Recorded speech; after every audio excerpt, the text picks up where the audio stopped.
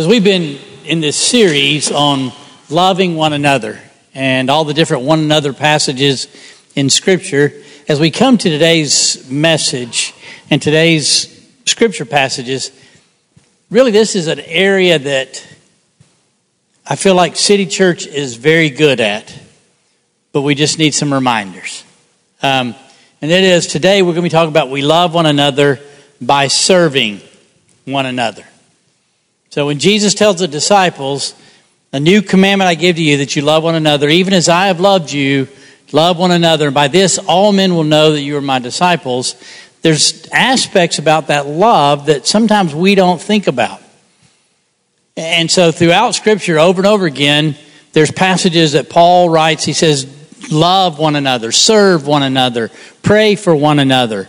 And so we're taking these one another passages and saying, this is what loving one another is about.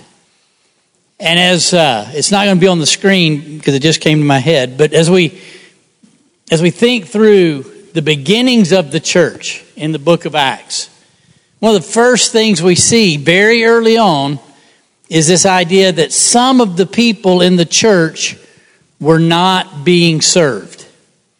If you remember the story in Acts chapter 6, there's all these different things that happen. They're trying to feed these 3,000 people who've stayed in the community from all over the world. They're trying to figure out what's next. And so they're a group of people, and really it comes across as not that people just kind of forgot about it.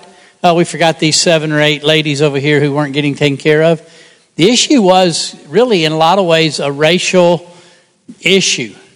The issue was these women are not like us.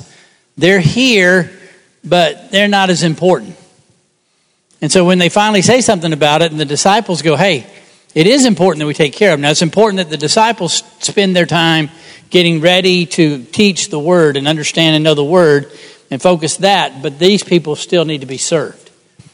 And so we see this happening very early on. Now, I'm doing something today that I don't like to do, okay? Not preach, but that I don't like to do. And that is, there's 2 words up here on the screen.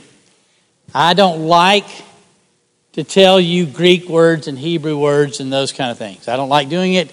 I don't ever want to give the impression that I'm trying to impress anybody because I know Greek or Hebrew, whatever. But as we're studying this idea of serving one another, there are a few different words used in the text that are talk about service, but these 2 are the main 2. There's another one that's used that basically means service in the temple. And so it's used mostly in a kind of a worship service kind of idea. But these 2 are the main 2 that are used throughout Scripture. Now I'll be honest with you, I was up until 3 minutes ago going to divide you guys up into groups and make you look up passages today. But something said, let's don't do that. So you need to be thankful that the Lord changed me on that one. But we are going to look at some different passages up here on the screen. Now, the Luke 2 passage, go ahead and make your correction. I typed that incorrectly. It's Luke 20, verse 9, not Luke 2, verse 9. So I went back to look at it. I thought, what was I thinking on Luke 2, 9? But in Luke 20, verse 9, and it's kind of following, Jesus tells the story, maybe you're familiar with it, where he says there's a farmer and he sends out people to check on the farm. And he sends a servant, and they beat that servant and send him home. And he sends another servant, and they kill that servant. So finally he says, well, if I send my son, they'll respect my son. And they take the son and kill him also. And he's making a point against the Pharisees, but he uses this word doulos as servant. It's a servant who is really cared for by his master. It's not just, he just picked somebody out of the group and sent them. This is someone he trusts with his message, and he sends him to take care of the situation. Then in the passages in Matthew, Mark, Luke, and John, all 4 tell of a story that we all are familiar with if you've seen any of the movies about the crucifixion of Christ. And in this story, Peter takes his sword out and cuts off the ear of the high priest's servant. It's the same word. This is someone that the high priest trusts well enough to go arrest this person. Now, Peter was not really trying to cut off his ear. He's trying to cut off his head, but probably the servant had a helmet on, and when he swung at his head, he hit the helmet, chopped off the ear instead. But in John, the unique thing about John is John names him. Now, this servant must be important enough that John gives a name to this guy who had his ear lopped off, coming to arrest Jesus. So there's an importance there. Then in John 8:34 and 35, Jesus is saying, you guys have been servants of Satan. And they're saying, we're never served anybody. We are Abraham's servants. So the idea here being, we have a special relationship with Abraham. We've never served anybody else. Then in Romans 1, Philippians 1, all of those passages, Paul says, and until Revelation, Paul says, and Jude say, I am a bondservant of Christ. Now, the bondservant idea is found in Numbers chapter 21. In Numbers 21, the servants in Israel would serve for a certain number of years and then they were allowed to be released.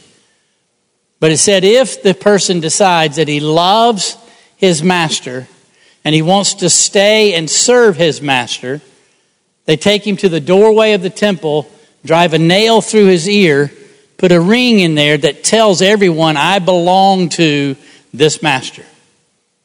I'm choosing willfully to continue my service to this master. So Paul says, I'm willfully choosing to be a servant of Jesus Christ. Jude says the same thing. Peter says the same thing. John says the same thing in Revelation. And in Revelation 15:3, it says, the song of Moses, my servant. So this is, just write these down, but this is the idea that over and over again, this is this special relationship of a servant. Then, in the other verb, diakonos, this idea here, you just write these down, but the idea here is more the idea of actually doing the service. It's not just the person, it's doing the service. It's going out to serve other people. Now, what's the point of all this? Why are we getting into all these different words and all this different stuff? Everybody got these written down?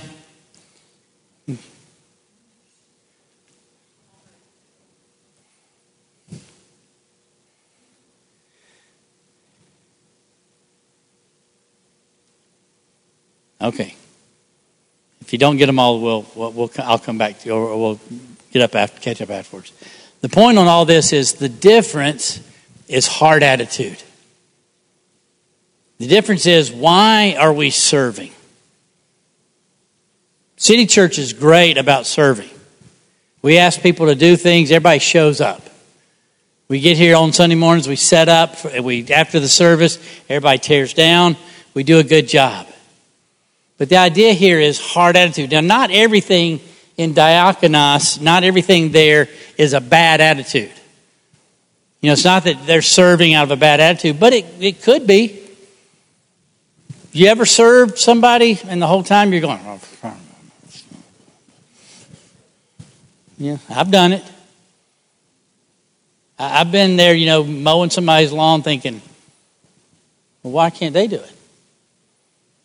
Why am I mean, we used to go clean up people's yards, and, we'd be killing ourselves cleaning up people's yards, and they're sitting on the front porch watching. And I'm going, okay, got to pray for my attitude on that one. And so it could be that. It could be we serve because we're made to. We're told you're going to serve. Sometimes we serve out of guilt. This person is in rough situation, so I'm going to serve them because I feel bad. And so the issue is not that. The issue is, what is our heart attitude? Another attitude we do sometimes. Bring up that picture for me. Okay? You ever served so that everybody could be proud of you for how you served? Been on mission trips? These poor children who were over here starving to death. Let me take a picture of them. It's not that taking pictures on mission trips is bad. The issue is, why are we doing it? What is our heart attitude when we serve? Is our heart attitude so that someone will recognize our great service? Or is our heart attitude because we love Christ and we love the people we're serving? See, that's the difference between those two words. Because you can be a diakonos, you can serve without ever loving the person. But you cannot be a bondservant, a doulos, without loving the person that you're serving. Without being that person who is sold out. So turn with me to Mark chapter 10. This is going to be our key passage this morning. Mark chapter 10. Kind of a familiar story probably to most of us, but we're going to look through it together again. Mark 10, beginning in verse 35. And James and John, the sons of Zebedee, came up to him and said to him, Teacher, we want you... I'm sorry, I typed again. We want you to do whatever we ask, basically. I'm sorry, my typing's bad. We want to do whatever we ask of you. He said to them, So what do you want me to do for you? They said to him, Grant us to sit, one on your right hand and one on your left in your glory. Now, we don't know why John and James felt bold enough to ask this question. It's very possible that they remembered Jesus saying, anything you ask in my name, I'll do for you. They're thinking, hey, here we go. He said to ask anything in his name, I'm going to ask it. It may be because John and James more than likely were Jesus' cousins. They thought, hey, we're related. We should get top bill. Maybe because John's going, hey, James, I'm the beloved disciple. Let's go ask him. We don't know. We really don't want to give motives to them because we don't know why they're asking. But what they are asking is basically, when you come into your kingdom, which they think is going to be an earthly kingdom, let us be second and third in charge. Let us serve and be in charge with there to serve with you. So Jesus kind of turns the tables a little bit. He says, okay, you don't know what you're asking.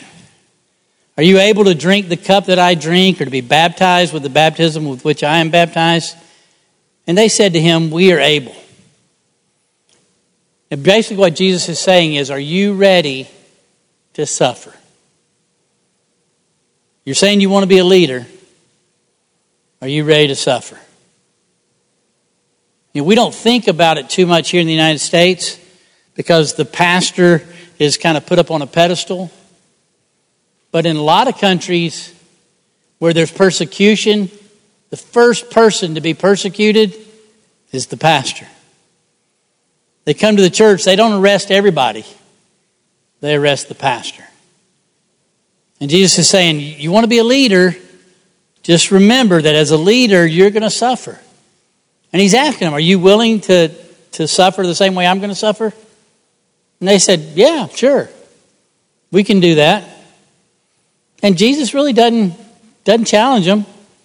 He says, Jesus said to them, the cup that I drink, you will drink. And with the baptism with which I am baptized, you will be baptized. But to sit on my right hand or my left hand is not mine to grant, but is for those for whom it has been prepared. And when the 10 heard it, they began to be indignant at James and John. So Jesus says, you want to be a servant, are you willing to suffer? You want to be one of the leaders, are you willing to suffer? And he says, really, leadership is not our decision. Sometimes I look around, and I think this is really what Paul's coming at when he talks about those who are in leadership and praying for the leaders of the country, even though he's being persecuted by those people, is he understands and knows that those people are in those positions because that's where God put them. Now you go, that's hard to accept. It's hard to accept that when leaders are treating people poorly, that God put them in that position. But Scripture says that he did.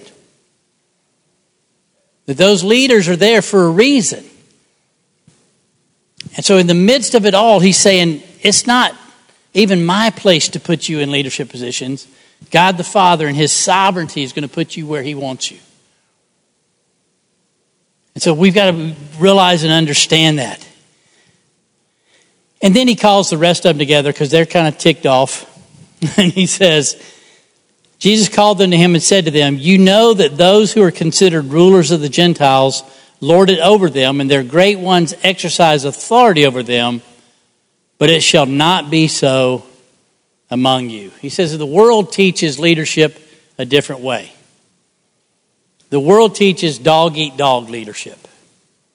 That you're gonna do whatever you can, step on anybody you need to step on to be the leader in the organization. That's how the world teaches leadership. The world teaches leadership that says, I'm in charge, you're going to do what I tell you to do. I want you to be part of my organization. I'm never really going to care about you. I've got you there to use you to do what I want you to do.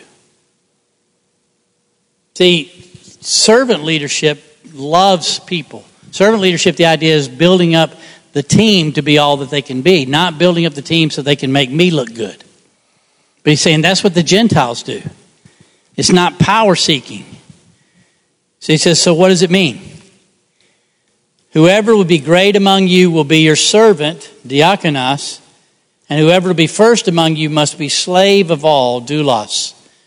For even the Son of Man came not to be served, diakonos, but to serve, and to give his life a ransom for many. See, this word, the diakonos word, can mean just basically the waiter of a table.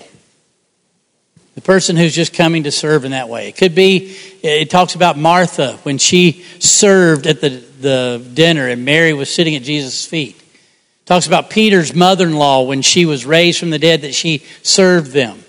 So the idea was they're just distributing food to people. It can mean that.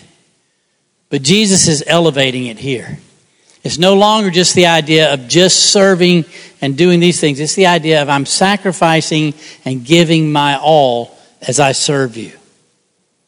So again, it comes back to heart attitude. The idea here is I'm serving you because I care for you, but it comes from the fact that I am, as he tells the disciples, the slave of all. See, it's easy to talk about being the bondservant of Christ, because that still kind of keeps us pretty high up there, right? I'm the bondservant, but I'm the bondservant of Christ. This is a pretty high position. But to say I'm your bondservant, I'm your slave, that's a different heart attitude. That's a different spirit. And Jesus is trying to challenge the disciples. Look, it's not even just a matter of how you serve, it's the heart attitude you serve with. And here he's saying, I came not to be served, meaning to have people cater to me, but to cater to others. And so we think, well, there's still this idea of doing. Well, then we come to John chapter 13. And we've talked about this before. John 13 is the Lord's Supper. And we all know that Jesus washes the disciples' feet. But we forget how the passage starts. The passage starts by saying Jesus, knowing that he had come from the Father and was going to return to the Father, took up the towel and began to wash the disciples' feet. Understanding and knowing that he was the bondservant of his Father, his heart attitude was to serve and love. His heart attitude was submission to what the Father had called him to do. Because of that, because of his position in who he was with the Father, he could serve. See, service, sometimes we begin to think that if I'm the servant, I'm going to be the doormat. That that's really all I am. Somebody's going to wipe their feet on me and move on. No. I serve based in who I am in Christ. I serve you because I am a doulos, a bondservant of Christ, a bondservant of you. My heart attitude changes to where now it's whatever it takes to serve you. Not I serve you and I regret it, or I serve you and hope to get brownie points, or I serve you so that everybody will notice. I'm serving because of who I am in Christ. Brian, a few weeks ago, preached from Philippians chapter 2. Now, the first part of chapter 2 says, consider each other as more important than yourselves. Always building up the other person. But it goes on to say, we do this because the attitude, have the same attitude in you that was in Christ Jesus, who although he existed in the form of God, did not regard equality with God as something to be grasped, but made himself nothing by becoming a servant. Jesus' attitude, spirit was, he was equal with God, but he chose to say, hey, that's not important. What's important is serving. And his service carried him to the cross. And so this attitude. So today, I want us to surrender our attitudes. We're very good at serving. We're very good at doing acts of service. But we need to ask ourselves, am I willing to be the slave of all? Am I willing to say, my rights and my needs and my wants are no longer important, but everybody else's are? Are we willing to set that aside? Are we willing to say, even though I have a right to these certain things, that's what's not important? Surrendering our attitude, being willing to be slave of all, and being willing to serve without recognition. It's a passage in Matthew 25. You can write it down. You can look at it later. Kind of familiar with this. The end times. Jesus is talking about the end times. God's going to have on the right side all the sheep, on the left side all the goats. And he takes the goats and he says, look, I was in prison, you didn't visit me. I was hungry, you didn't give me anything to eat. I was naked, you didn't clothe me. I was homeless, you didn't take me in. And they all go, well, when did we do that? When did we neglect you? And he goes, well, when you neglected the least of these, you neglected me. Then he shifts to the sheep. And he goes, when I was naked, you clothed me. When I was hungry, you fed me. When I was in prison, you visited me. And they go, when did we do that? You ever thought about that? They don't remember when they served him. The reason they don't remember when they served him is it's just who they are. They're not keeping tabs. They're serving with no idea of recognition. No desire to say, everybody look at me, how wonderful I am to serve. They're serving based out of who they are. They are just servants. And you say, well, some people are just made that way. Next week we can do all of our personality tests and determine who are the servants and who are the ones who aren't servants. I was talking last night to, is it your cousin-in-law, Beth? Talking to Jenny's cousin-in-law. And we were talking about, in ministry, taking all these different personality tests. And then you kind of get locked into, well, that's just who I am. Here it is. It says I'm an ESJTPRK, or JERK, whatever. So you have all these different personalities, and you say, well, that's just who I am. Sorry. That's just who I am.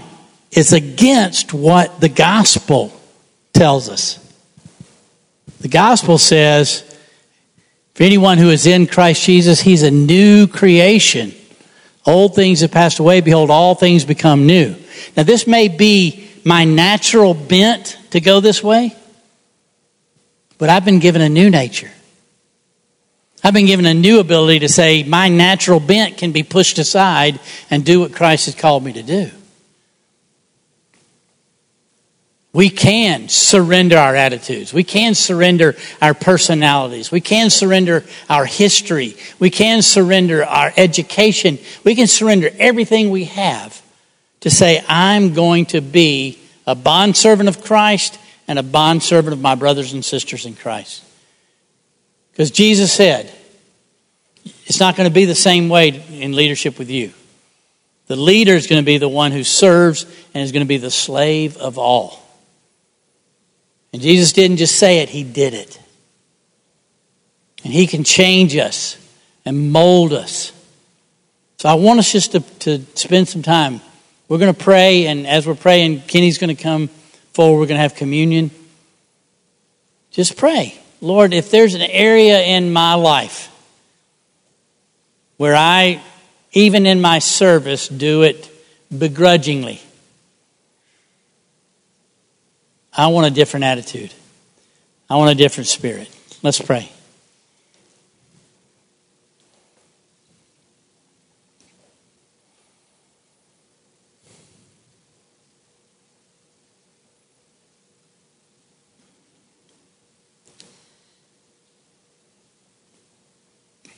Father, as we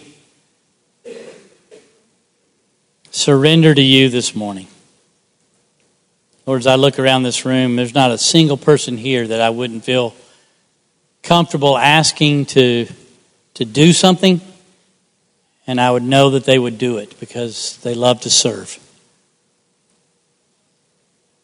I pray that we will always serve from a spirit of understanding who we are in you. Serve from a spirit of a bondservant. Serve with your heart attitude so that we can honor you. And it's in your name we pray. Amen.